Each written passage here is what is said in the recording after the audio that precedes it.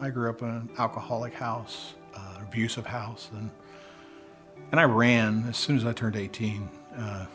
I talked Di into marrying me, and we ran hard and fast.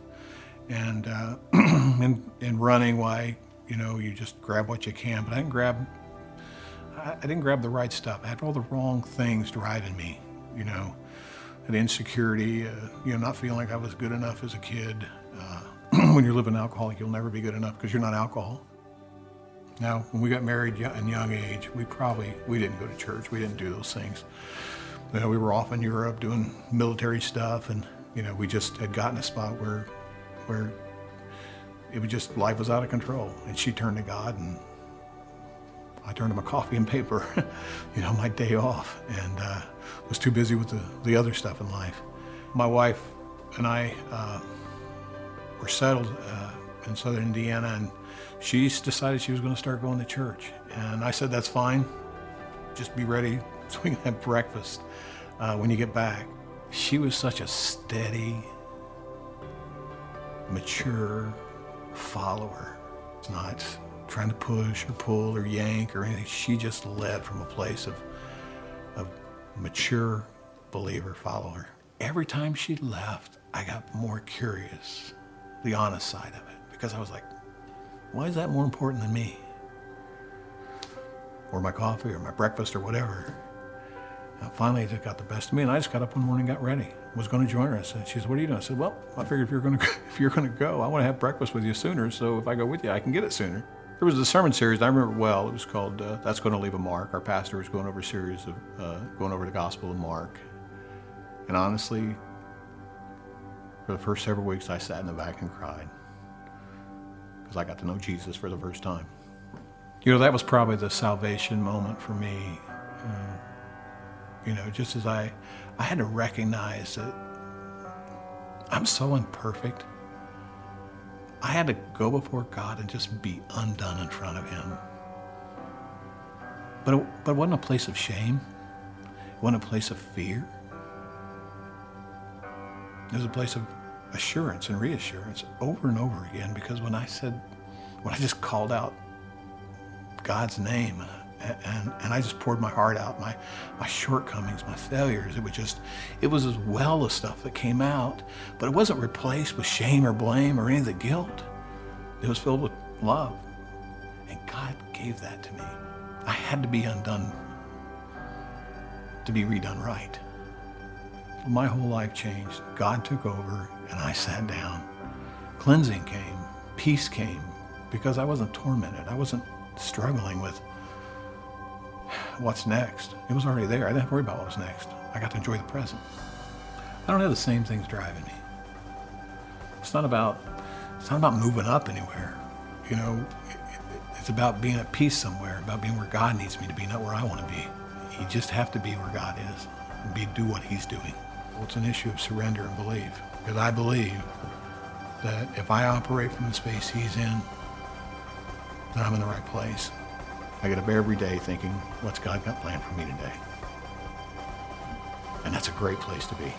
I just have to be present and ready.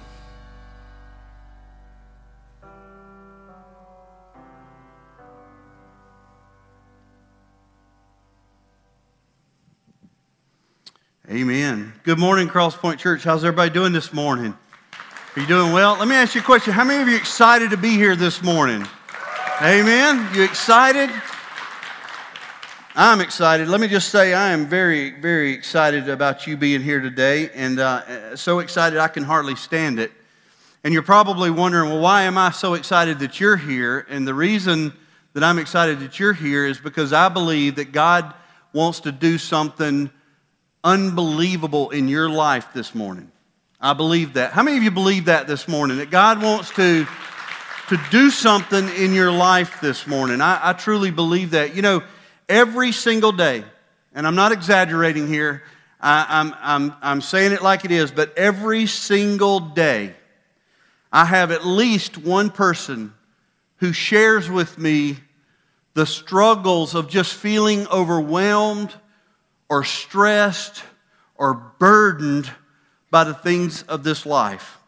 Every single day I have people who come to me. Maybe it's just one on one day, maybe it's 10 on a day, but every day someone shares with me just how stressful life can be. And so, as I was thinking about that, I was thinking about the reality that being overwhelmed and being that stressed and being just anxious about life, how it has such an effect on our relationships. It has such an effect on our families. It has an effect on our jobs. It has an effect on every aspect of our life. And as I think about that, I couldn't be more excited about turning to God's Word this morning and kicking off a series called Simplify. The subtitle to this series is 6 Steps to Finding Peace. 6 Steps to Finding Peace. And I would almost guarantee that if I were to ask how many of you feel like you need this message, that it would be an overwhelming response. Because the reality is, every one of us deal with something. This is one of the most relevant series I think that we've gone through in a long time. And so I'm very excited about diving into this morning. I'm excited about what God wants to do in our life. And I believe with all assurance that this morning God wants to do something so unbelievable in your heart that you're going to walk out of here different than you came in. I believe that. So let's pray, and we're going to dive into God's Word, because that's where we're going to find the answers to what we're looking for this morning. And let's just pray that God would open our hearts and our minds and our ears, that we would hear not just from some loud, crazy preacher, but from Him. And so let's pray for that this morning. Let's prepare our hearts for the voice of God. Father, we thank you for this day, and we thank you, Father, for all that you are. We thank you for your Son, Jesus Christ, for the gift of the Holy Spirit that dwells within us. Father, we are so thankful for every single blessing that you bestow upon us. And God, we recognize that one of those blessings is peace. The peace that surpasses all understanding. And so, Father, I pray that today, as we prepare to launch a new series, as we prepare to dive into your Word and seek the answers for how we can discover this peace, God, I pray that you would help us to place aside every distraction in our life. May we not be thinking of anything else this morning than what your Word wants to teach us. And Father, I pray that as we dive into your Word, that our minds would be prepared and our hearts would be prepared to hear from you. As you speak deeply into our hearts, as you stir our souls, God, as we hear from you, I pray, Father, that our lives will be transformed and changed forever. Lord, we love you, and we praise you, and we need you in our life. And it's in Jesus' name we pray. Amen.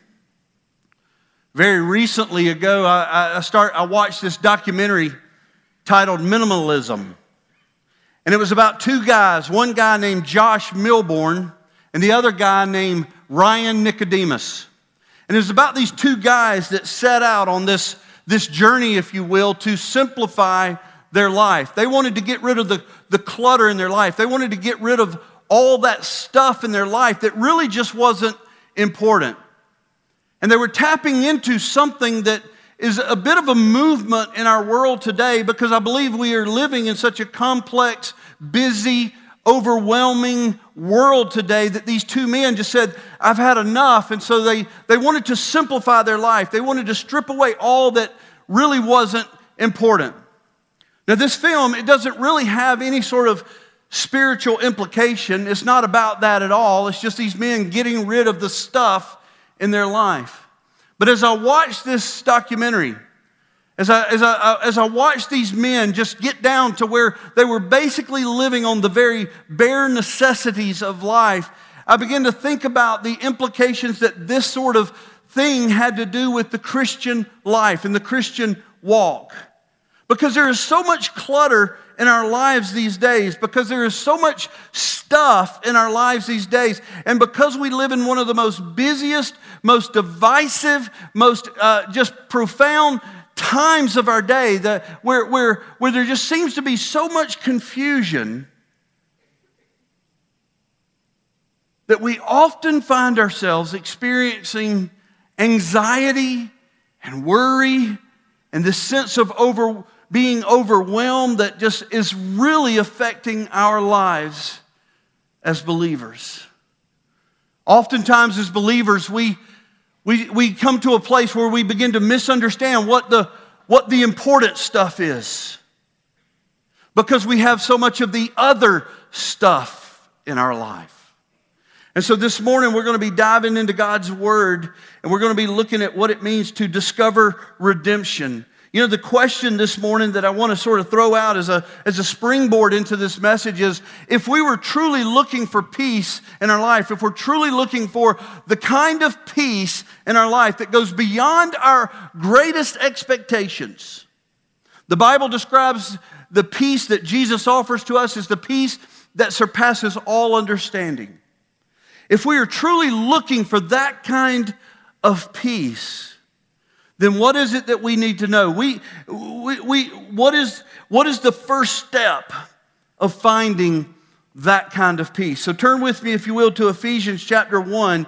We're going to begin there. This is going to be our text today, verses 5 through 9 of Ephesians 1. Discovering redemption.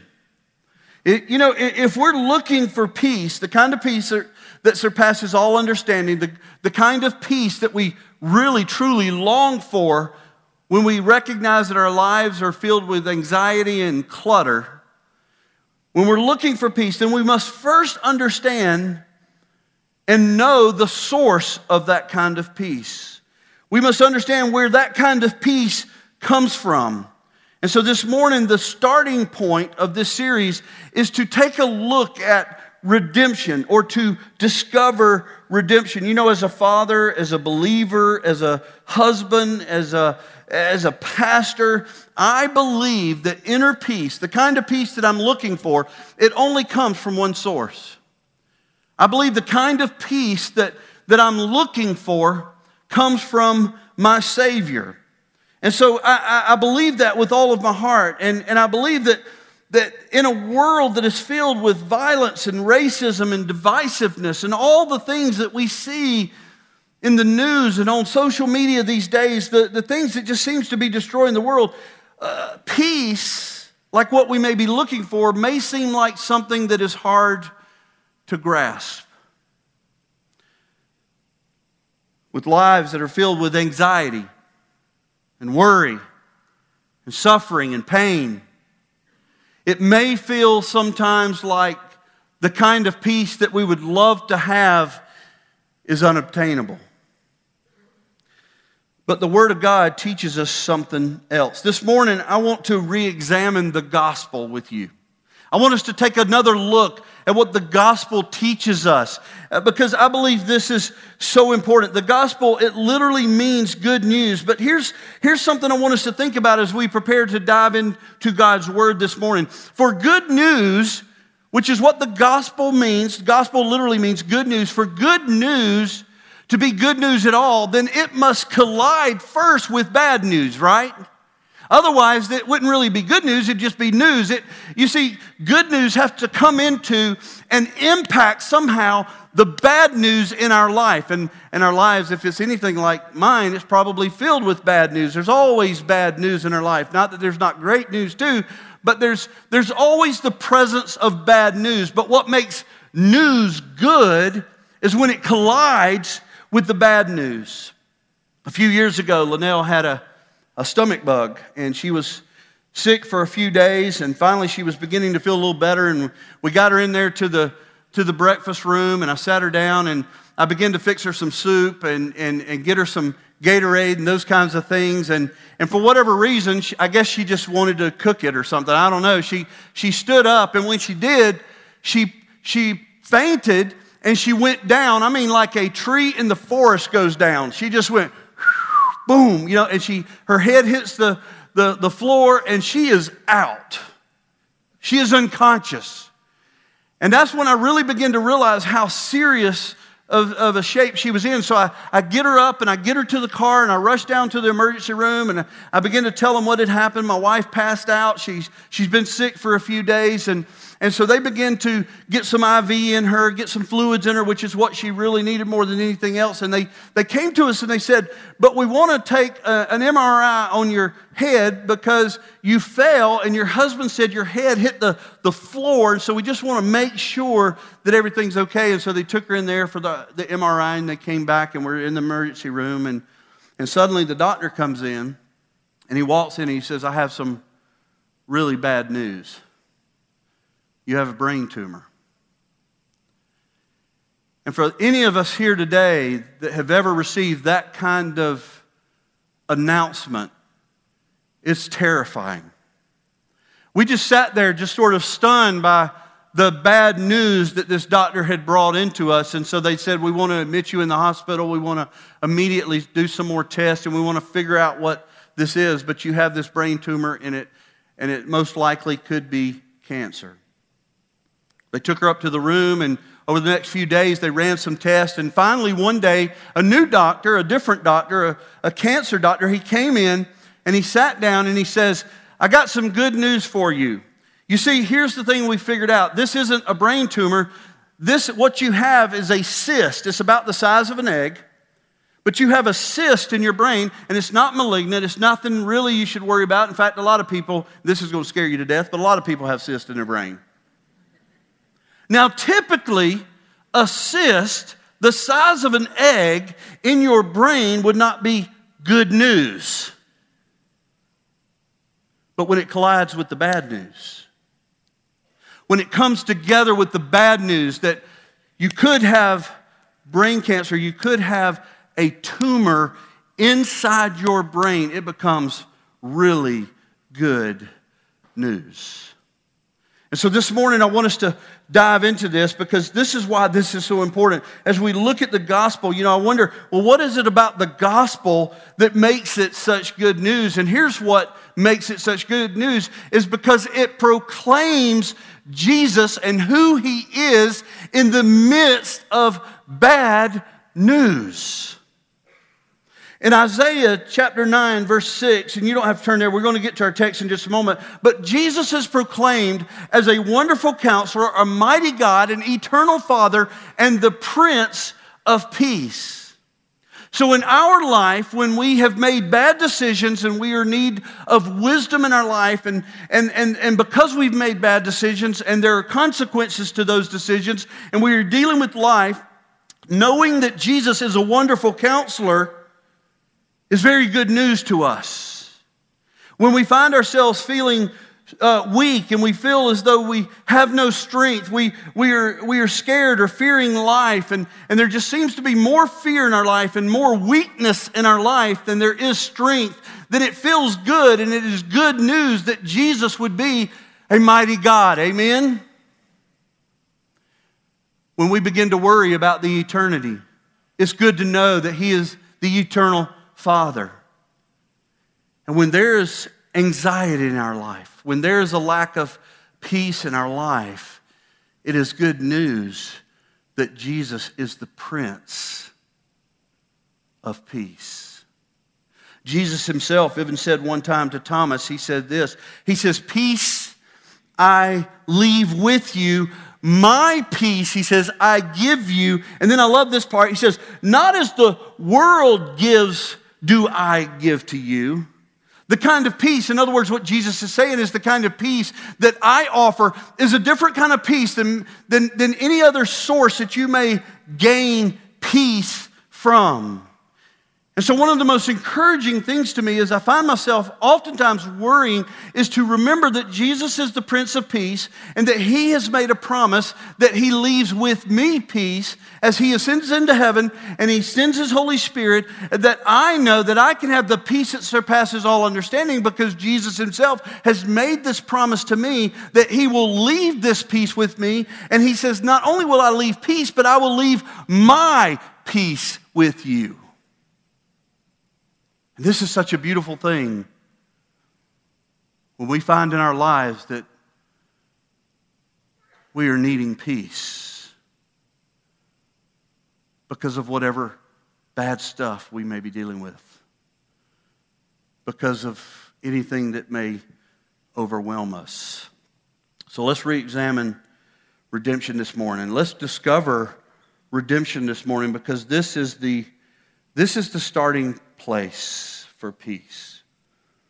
To have the kind of peace that surpasses all understanding, we must first have Christ.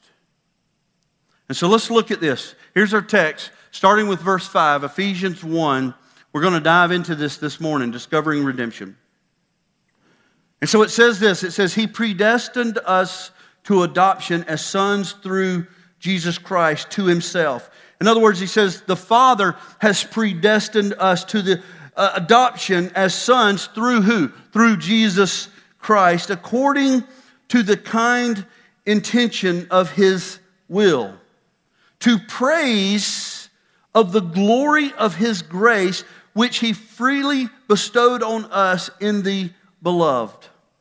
In Him, meaning Jesus, in Him we have redemption through His blood, the forgiveness of our trespasses, according to the riches of His grace, which He lavished upon us in all wisdom and insight, making known to us the mystery of His will, according to His purpose, which He set forth in Christ. Now let's start with this, because if we're going to discover redemption, let's first define redemption. What is redemption? What does redemption really mean? You know, you can go to a lot of theological books, you can go to a lot of commentaries, you can look it up on Webster Dictionary, and what you're going to see is that a lot of people sort of explain redemption differently. A lot of people define it differently. And so for our context this morning, what I did is I really just sort of came up with my own definition. Not because I wanted something different, but because I wanted to take the good stuff from the different ways people defined it, and I wanted to kind of bring it all together. And so this morning, for our context of what we're looking at, I want us to define redemption, and this is how we define it. It is the feat of being saved from our sins by the action of Jesus paying the price that we owe, and thus buying us our freedom from the bondage of sin and rescuing us from sin's consequences. How many of you are thankful for redemption in your life this morning? I am so thankful that Jesus Christ has redeemed me. The word redeem, it literally means to buy out. We sang about earlier Jesus paying it all. We were singing about redemption, where Jesus was, He paid it all. We're going to get into that as we dive into this text this morning. But it's so important that we understand how to define redemption as we look at this amazing truth in God's Word. I love how Wayne Grudem describes those who have been redeemed. He says this, he says, the streets of heaven will be filled with former captives who, though no merit on their own, find themselves redeemed, forgiven, and free. Slaves to sin have become saints. No wonder we will sing a new song, a song of praise to the Redeemer who was slain. I love that. I love that. It's such a beautiful picture of what it means to be redeemed, and really, it speaks volume as the context of how we should live our life, even today, even before we find ourselves passing from this life and entering into an eternal presence with Jesus forever. I believe this describes how we as believers or followers of Christ can live our life when we fully understand the meaning, the power in redemption. And so this morning, let's dive into this. Redemption is really the very core of Christianity. It's the starting place of Christianity. It is foundational to our faith. And so this morning, I want to offer to you 4 pieces to the redemption story. You could probably have 10, but I didn't think you wanted to sit here that long. So I narrowed it down to 4, and here's what we get. We get this straight from the text. I mean, here's what we see as Paul was writing to the Ephesians. He's given it to us right in the text, these 4 pieces to the redemption story. And the first piece of the redemption story is, of course, the Redeemer. The Redeemer. You can't have redemption without a Redeemer, right? And so this is the first piece of the puzzle, and this is where we see as our text. It starts off in verse 5 with this.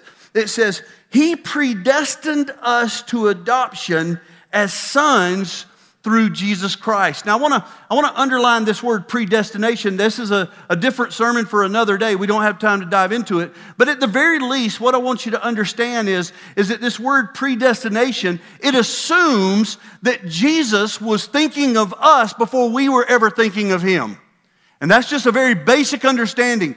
And so that's why I say Jesus is the first piece to the redemption story, okay? He is the first piece to this story that we are looking at. But the text starts off and it says this: He predestined us to adoption as sons. In other words, Jesus is thinking about us entering into the family of God as children of God. And He says this, as adoption as sons through Jesus Christ to Himself, according to the kind intention of His will, look at verse 6, to the praise of the glory of His grace, which He freely bestowed upon us in the beloved meaning Jesus again. So here the text is pointing over and over and over to Jesus Christ. Now look at this, verse 7, in Him we have what? We have redemption. In Him, meaning Jesus Christ, our beloved, the Father's beloved Son, in Him, meaning Jesus Christ, we have redemption. Remember how we define redemption? It's the buyout. It's the paying for something that is owed. And so here we see that Jesus came to this earth. He was born of a virgin mother, and He came to this earth, and He walked on this earth sinless, and He ultimately, which we're going to talk about in a moment, He went to the cross. He came to pay the price for what? For our redemption. He is the Redeemer.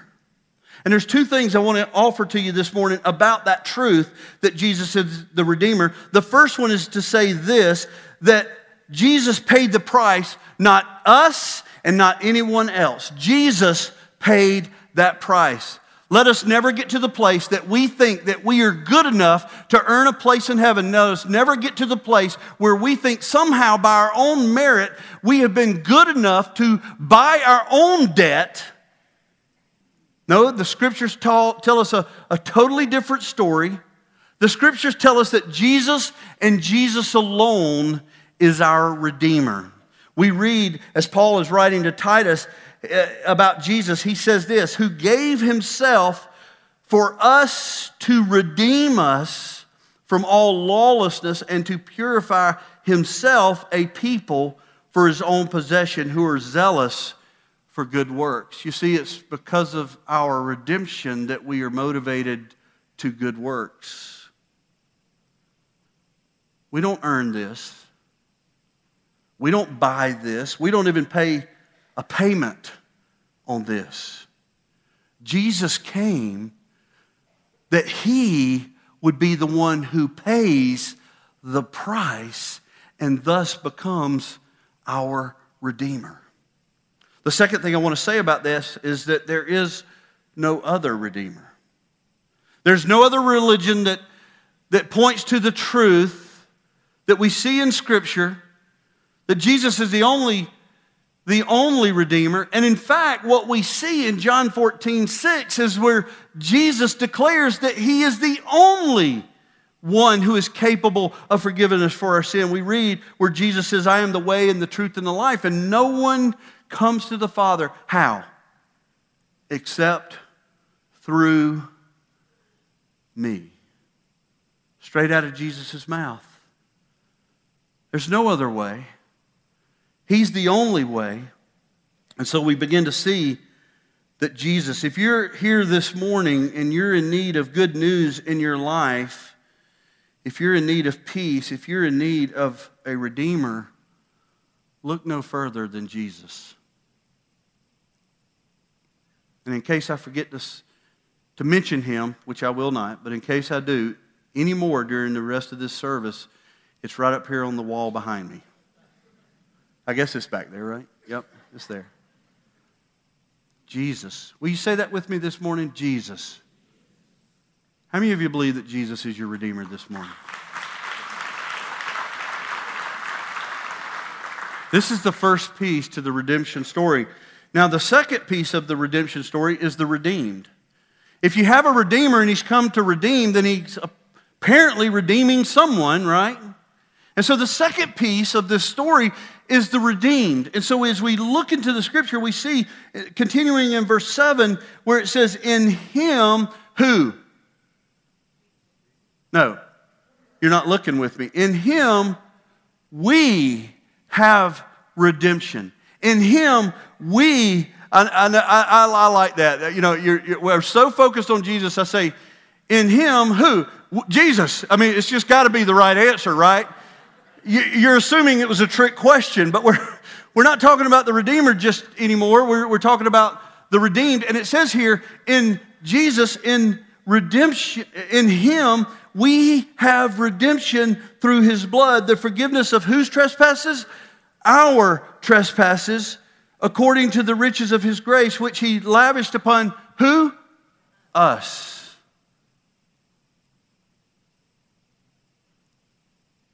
As those who know Christ, as those who love Christ, as those who are disciples of Christ, as those who are followers of Christ, we are the redeemed. You know what it says about us? It says we didn't pay the price. Don't ever let that flow from your mouth so lightly ever again when you refer to yourself as the redeemed. We didn't pay the price. If there is a redeemer, then the redeemer is the one who bought us out. He is the one who paid our debt. And if we are the redeemed, we're just on the receiving end of things. And so it says here in the Scriptures, which he lavished upon us. Let us not miss this. As Christians, we are the redeemed. Now let me just dive into really what that means here. Because we don't get it all just from this text. We have to explore the other passages of Scripture throughout the Bible to understand really what it means to be redeemed and to be those who are the redeemed. Turn with me, if you will, just a few pages to Ephesians chapter 2. I want to take you there for a moment. Ephesians chapter 2.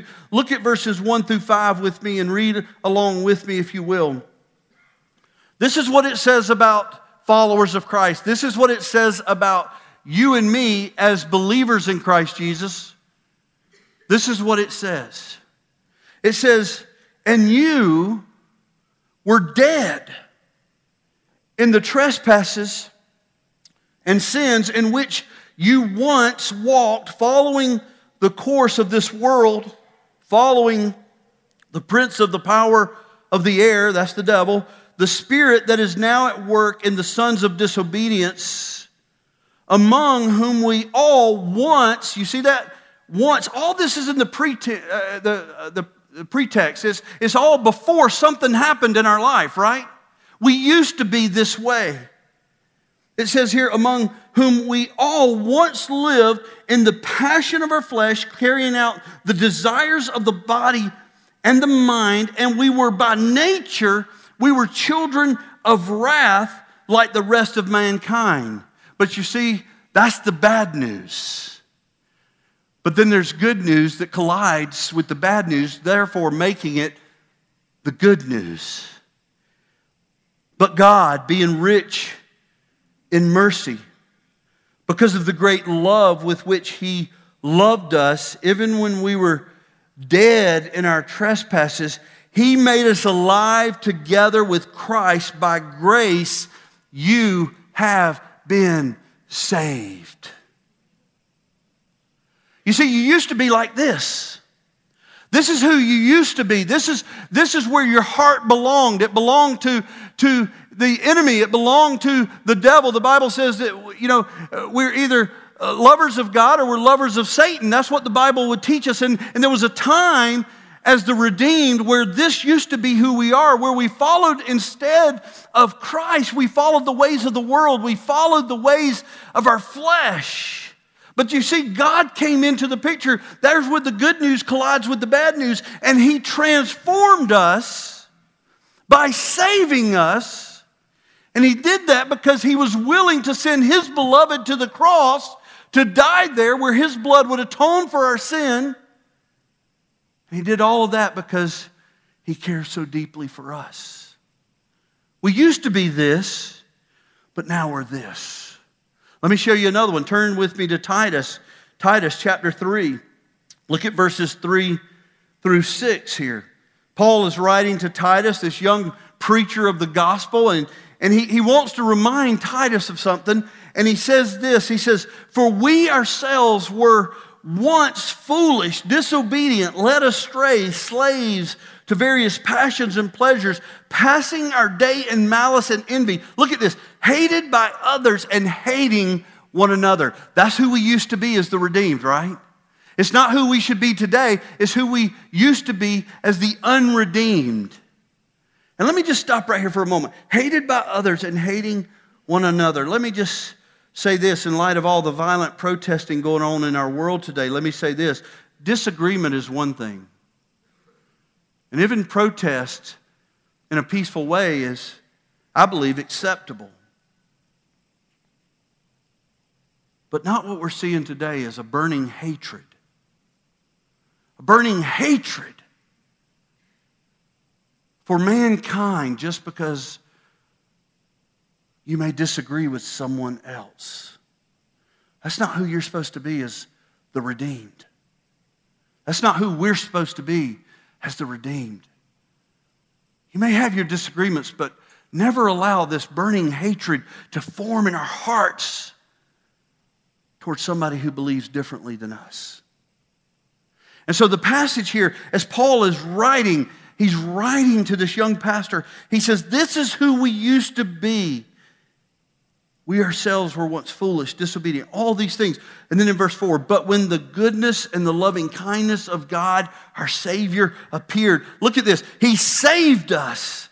And not because of works done by us in righteousness, but according to His own mercy, by the washing of regeneration and renewal of the Holy Spirit, with whom He poured out onto us richly through who? Our Redeemer, Jesus Christ, our Savior. Jesus is our Savior. He is our Redeemer. We are the redeemed. And He has rescued us from this life abundantly. What a beautiful picture of the relationship between the Redeemer and the redeemed.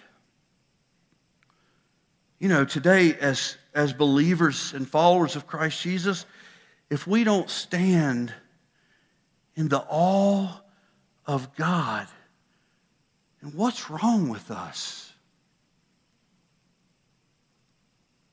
What's wrong with us if we as the redeemed don't see the gospel as the greatest news that we've ever heard in our life? Let us stand as the redeemed in perfect amazement of what Jesus Christ has accomplished for us when He went to the cross. Something we could never do on our own. Only a few more seconds to give you these other two things, other two pieces of the redemption story. The third one is this: the redeeming price. The redeeming price. It's important for us to look at this because as we think about Jesus being our Redeemer, He had to pay the price with something. And it wasn't currency. It wasn't money. It was His blood. Going back to our text in Ephesians 1, it says this: "In Him we have redemption through" what? His blood. In Him, we have redemption. He is the Redeemer. We are the redeemed. He paid the price. But how did He pay that price? He paid that price with his life. He paid that price with his blood. It was his blood that atoned for our sins. It was Jesus who died for me. It was Jesus who died for you. He hung on that cross. He bled. His blood was spilled for the atonement, for the forgiveness of our sin. And this is hugely significant as we think about the price. We sing about in worship about Jesus paying the price and paying the price with his blood. What does all this mean? You see, one of the things that we realize as we read the Bible from cover to cover is that atonement of sin by blood sacrifice, it began with the Mosaic covenant. You see, by law, the priest would have to make an animal sacrifice, therefore spilling the blood on the altar for the atonement of sins. But you see, there was a limited effect or limited power in that blood. And by the time we have Jesus who comes, we recognize Jesus as our Savior, our Redeemer, and we recognize Him as the ultimate sacrifice. He's the one who lived a life with no sin. He's the one that went to the cross. He's the one who was nailed to the cross and bled. He's the one who died on the cross, and His blood was spilled out of Him. His blood spilling over for the atonement of our sin. And one of the things that we come to realize in this new covenant that we now have with Jesus Christ is we have this new covenant. His blood is power. And what His blood brings to us is eternal security. We never have to sacrifice animals again. There's no more blood to be spilled. He spilled it. So His blood, the payment for our sin, it becomes so important that we understand this. Look at Hebrews 9, verse 11 and 12 with me here as we get ready to close out this service here this morning. It says, "But when Christ appeared as a high priest of the good things that have come, then through the greater and more perfect tent, not one made with hands, that is not of His creation, He entered once and for all into the holy places, not by means of the blood of goats and calves, but by means of His own blood, as thus securing eternal what? Redemption." Jesus' blood was spilt for us once and only once. And the power of His blood is sufficient for eternity. Our redemption paid for by the blood of Christ forever. And finally, here's the last piece of the redemption story that I want to offer to you this morning, and that is the redeeming pardon. This is what we're all thankful for. This is why we celebrate Jesus every Sunday morning by coming in here and gathering together as a faith family this morning. In Him, it says in verse 7, in Him we have redemption through His blood. And here's what His blood has done for us: the forgiveness of our trespasses, the forgiveness of our sin.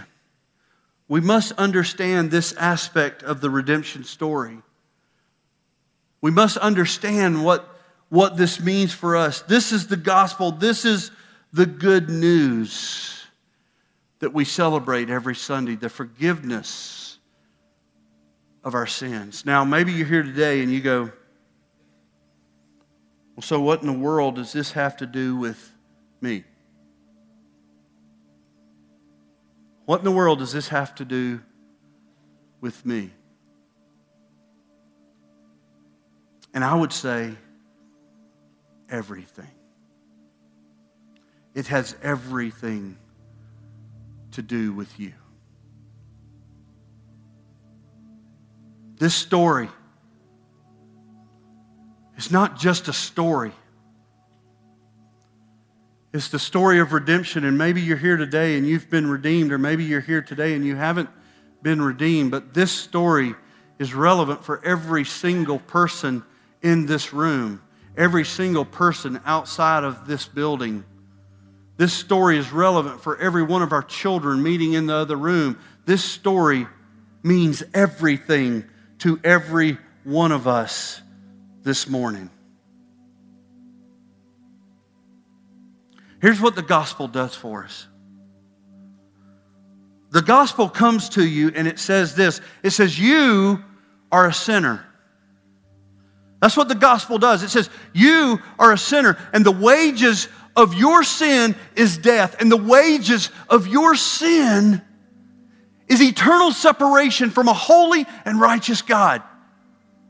You're a sinner, and death is what is owed you. Bam, there's the bad news.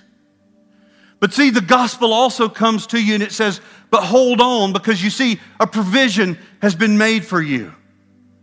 A provision has been made for you. And this is where the good news begins to collide with the bad news. This provision is that the Father loves you so deeply, despite who you are as a sinner, that the Father loves you so deeply that He is willing to send His Son, His only Son, to come to this earth, living a very short life, only to go to the cross, a beaten man, a mocked man, to be nailed to that cross, His blood to be spilled, to die on that cross, to be taken down from that cross, to be placed into a borrowed tomb,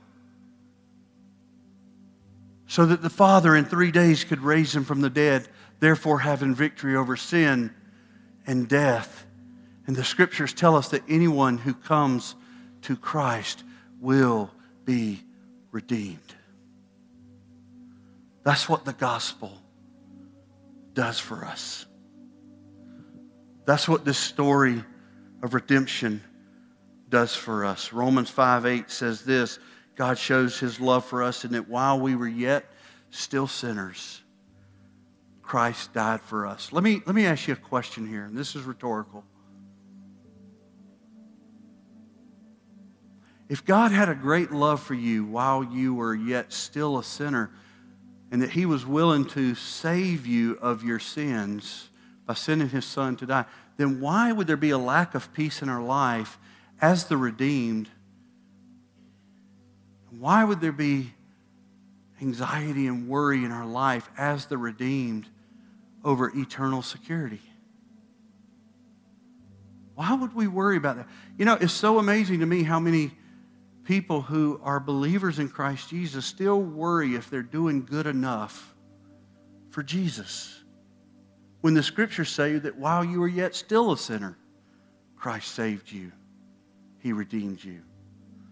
This morning we have just walked through the story of redemption. And I want to invite you this morning to just bow your heads this morning. Just bow your heads and close your eyes. Every person, bow your head and close your eyes. I want to invite you to just do that this morning. Every head bowed, every eye closed. And I want to invite you to just rest. Just rest. Just rest for a moment.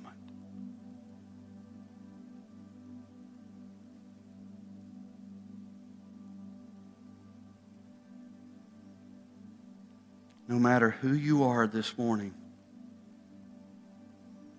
please hear me. No matter who you are this morning, Jesus wants to set you free. And He wants to keep you free. Anyone who comes to Jesus receives the gift of redemption. Anyone who comes to Jesus. And I believe that Jesus wants to invite you this morning to be a part of His wonderful plan, to be His children, to be His people, and to rest in Him. Could it be that this morning your response whether lost or saved, is, Jesus, I want to accept your gift of salvation, and I want to accept the gift of peace. Jesus offers the peace to us as the redeemed that surpasses all understanding, that goes beyond our greatest expectation. Our altar is here if you want to come in just a moment and pray, and our pastors will be down front. I'll be down front if you want someone to speak to, or maybe after the service in the connection room. But let us rest for just a moment in who our Redeemer is. And let us respond however God's leading us to respond. Let us come to this altar and pray. Let us do whatever it is that God is telling us to do this morning. Let us be a people of God who worship Him in spirit and in truth. Father, thank you for this day. Thank you, Father, for the gift of life and the life that is abundant. And Father, I just want to pray for each and every person that's here this morning, because the reality is that there's probably something in every one of our lives where we find ourselves worrying. We find ourselves uncertain. We find ourselves unsure. We find ourselves fearful. Father, there's probably something in every one of our lives here this morning that says, I really wish Jesus would take this from me. And so, Father, I pray for each and every person that's in this room today that we would be receptive to your voice, that we would hear clearly that which you're wanting to teach us, and that, Father, our response would be one in which we turn to you. And God, we recognize you as the redeemed, and we recognize ourselves as the Redeemer.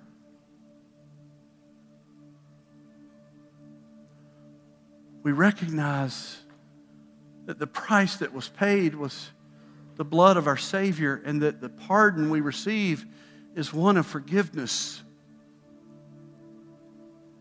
And Father, we would never take that for granted. God, bring into our life the peace that surpasses all understanding. And may we give you our life as we follow you. Father, I love you and I praise you. In the name of Jesus, amen.